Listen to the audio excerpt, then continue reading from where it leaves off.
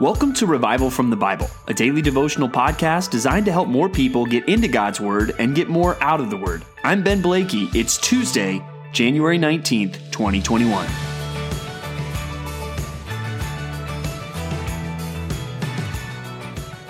How do you respond when people lie about you? Do you get kind of upset? I mean, that's understandable, right? Now let's up the stakes a little bit. Let's say you're on trial. Let's say even you're on trial for your life, but the prosecution keeps producing witnesses that are just outright lying about you. And this isn't some minor issue. Your life is at stake. How do you think you would respond in that moment? Do you think you'd be upset? You think you'd be fuming? Do you think you'd be trying to denounce these lies and rising up from your chair and shouting, "That's not true, that's a lie"? Is that how you would respond? Well, today we want to look at how one character in the Bible actually responds in the midst of that specific kind of situation. And we're going to see that in Acts chapter 6, verses 8 through 15.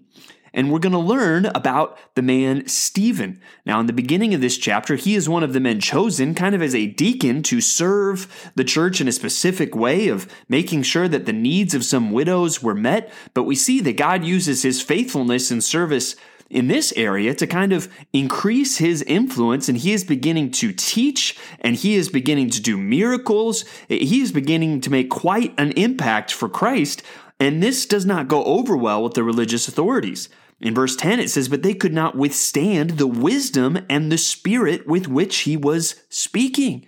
That he was preaching in such a powerful way that they couldn't stop him. They couldn't overcome the teaching that he was saying, so they resort to lies.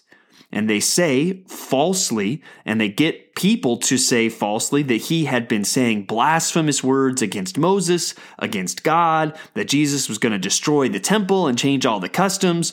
All these things, they are lying about him. And it's a very serious situation because he has now been basically arrested and is brought before the council. And spoiler alert, we know how the story ends. Stephen will end up getting stoned to death. But in the midst of it, the last verse of the chapter says this. It says that as they were staring at Stephen, it says, all who sat in the council saw that his face was like the face of an angel. And it kind of brings to mind even Moses' face when it would shine after he would talk to the Lord, or even the face of Jesus at the transfiguration. Or even one writer put it that it's pure, calm, unruffled composure, reflecting the presence of God. That in the midst of all these lies, Stephen, he's not upset, he's not fuming, he is not, just coming down and shouting that these are lies. He is sitting there with a face of composure, a face of peace, a face of steadiness, a face that reflects, as we already said, the presence of God. It's kind of an amazing example, and I think it's a challenge to all of us because I don't think any of us really would say, if I was in that situation, that's how I would respond. And then we'll see the compelling words he then goes on to say as we'll spend several days looking at chapter 7, and really a sermon almost that he gives there when he is on trial for his life. But how can somebody remain calm in the face of lies? How can someone be composed like Stephen when the world is, in his case, really out to get him or out to get us? And I think we'll find some important lessons in that as we look at some of the other passages we're looking at this morning. First, let's go to Psalm 12. Psalm 12, and this is a psalm of David, and he was a man that knew what it was like to be smeared with lies. I mean, he spent much of his life on the run from King Saul, who very wrongly was trying to kill David. David who had been nothing but loyal to him, but Saul viewed him as a threat and wanted to kill him unrightly, unjustly. And that was only one sample of the problems and the challenges that David faced in life. And you see just his grief as he starts this psalm in verse 1, "Save, O Lord, for the godly one is gone, for the faithful have vanished from among the children of man. Everyone utters lies to his neighbor. With flattering lips and a double heart they speak. So you see, he is sad that it seems like the faithful and the godly ones are nowhere to be found, and all that he can find are lies and people speaking wrongly.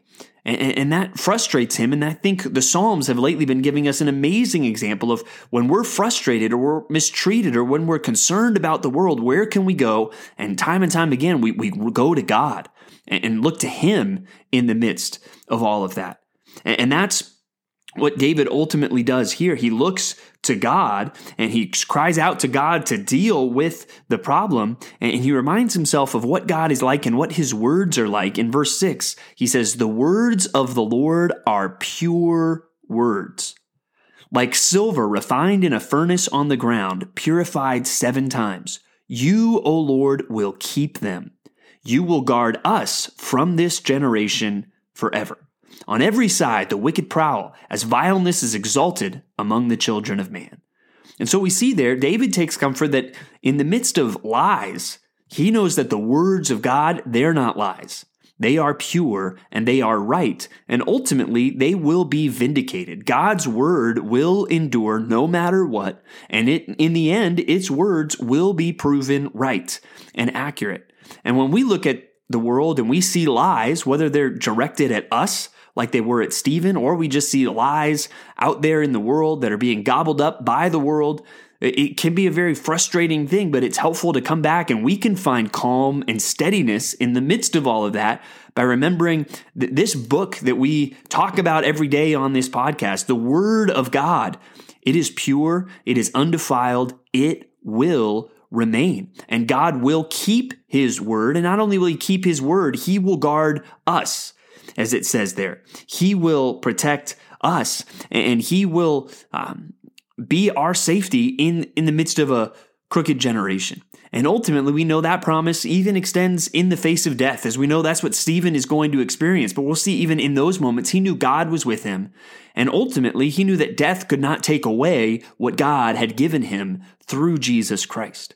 So as we deal with lies towards us, or we look at chaos and lies in the world, may we fix our attention on the pure and true words of God and really find calm in the fact that these words will endure and they will not be forgotten, and God will preserve them and prove them right. Another way we can find that calm is now turning to Matthew chapter 7, where we look at verses 1 through 11. And it begins with this charge not to judge others. And that's a good reminder for us, even as we look at all the chaos going on in the world. It's really easier to find fault in others than it ever is in ourselves. And we need to be clear. Some people want to use a verse like verse 1, "Judge not that you be not judged," as kind of a blanket command that should just cover and outlaw any kind of discerning statements or critical thinking.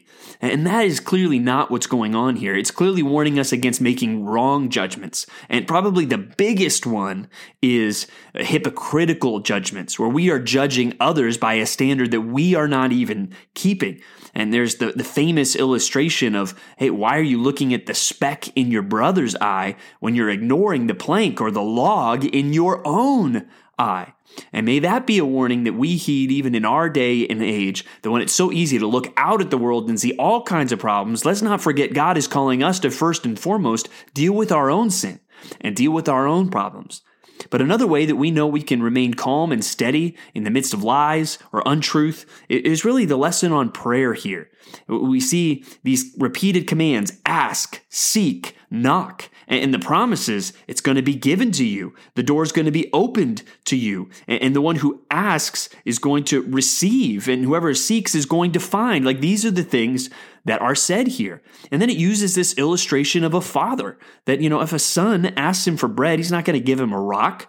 And if a son asks for a fish, he's not going to give him a snake. Fathers want to give good gifts to their children.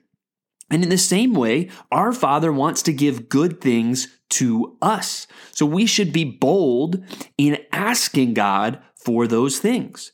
I think we should take some sense of warning from this, that even as we think about parents, my kids ask me for a lot of things that I do say no to because they're asking me for the wrong things. They're asking me not actually for things that aren't really good, things that won't help them. So may we be comforted that when we do experience God saying no to us, often it's because we're asking for the wrong things, or as James says, we're asking wrongly to spend it on our own pleasures, our own passions. But may we be faithful to look to God, and may we be confident and optimistic as we pray that He will hear us, He will respond. He loves to give His children good things. So even if we face persecution, we can know our Father, He hasn't left us. He never will. He never will leave us. He never will forsake us. And we can always look to Him, and we should be persistent and passionate and bold in our prayers, knowing we're not talking to a stingy old man. We're talking to our loving Heavenly Father who loves to give us good gifts. And so we can have a lot of calm in the midst of chaos, in the midst of lies, in the midst of untruth, when we know God's word will endure forever, and God is our Father who loves to listen to His children, to answer their prayers, and to give us good things. Finally, today, we look at Genesis 38 and 39. And here we're going to see two very different stories. And we're actually going to look at the second one first, Genesis 39, which is the story of Joseph and Potiphar's wife. And it's a great, just even practical illustration of the dangers of lust and the dangers of temptation, because we see Potiphar's wife repeatedly tempting Joseph and seeking to entice him to be unfaithful and to get into an adulterous relationship with her. And finally, we see Joseph, he literally runs away. In the New Testament, in 1 Corinthians chapter 6, we are commanded to flee from sexual immorality. And before that passage was ever written, we see Joseph literally living that out, that he is running away from sexual temptation. And may that be a very valuable lesson for all of us today. As we think through temptations we might face, may we be faithful to flee temptation, whether that is a very physical fleeing, that we are in a situation that we need to get up and leave, we need to go somewhere else to avoid temptation, or whether that's on a mental level where we need to flee from thoughts that are seeking to entice us, and we need to intentionally put our minds on something else, to put our minds on Scripture or something that will move us away from even beginning to entertain any temptation in our mind. We need to flee, run from any kind of temptation to be immoral or to be impure. And really, we kind of see an opposite of that in chapter 38. Well, here it starts with a very interesting story of Judah and his sons, and we see how the first son was married to this woman named Tamar and did not have a son, but then died. And that was a very devastating thing in the ancient world, where they didn't have lots of the economic things in place to protect different people in the economy. So a widow without any sons was in a very economically devastating situation. So the custom was that the brother of her former husband would then take her in as a wife to help provide an heir for her, who then could provide for this widowed woman. And we see here Judah's sons, they resist this, and even Judah himself, it comes time for him to give his third son to Tamar in marriage, but he does not do it. And so Tamar comes up with this scheme, and she successfully entices Judah into an immoral relationship that does then produce a son. And one thing that I want us to learn from this kind of twisted story is Judah, he thinks that this isn't going to be found out. But Judah's indiscretion, his immorality, is brought to light through Tamar. And even we see his hypocrisy. We see him judging in a very hypocritical way when he says Tamar deserves to die for her immorality, when then she exposes, oh, actually, Judah, this was you. And it's a very embarrassing situation for Judah. And so I think when we put these two chapters together, I think one lesson we see as believers is when it comes to temptation in an impure way, we have a kind of a choice in front of us, run or hide. That we either need to run from the temptation or we will have something that we're going to have to hide. And guess what? That's normally not going to work out. Often when we try to hide any kind of sin in this way, it has a way of finding its way into the light. And our sin has a way of being exposed. So instead of giving in to any kind of temptation like that, may we be faithful to run from it today. And it's also interesting to know that Tamar is one of the few women who is actually mentioned in the genealogy of Jesus in Matthew chapter 1. That even though this twisted story is disturbing on many levels, God used it ultimately to preserve the line of the Messiah. And may that be an encouragement in some sense. May we see stories like this and never feel like that's an excuse for us to give in to temptation. But as we look maybe at ways that we have failed in our lives in the past, may it be encouraging that God can work even through flawed people and through our past failures to work something good for His purpose. And so whatever we're facing today, whatever chaos or lies you're facing in the world, let's focus on God, His word that will last forever. Let's lift up our requests and our concerns to Him in prayer, and let's be faithful to follow Him and to flee from any temptation in our lives today. Thanks for digging into God's Word with me today on Revival from the Bible. For more resources, check out revivalfromthebible.com. To learn more about Compass Bible Church Treasure Valley, go to compassbible.tv. The grace of our Lord Jesus Christ be with you.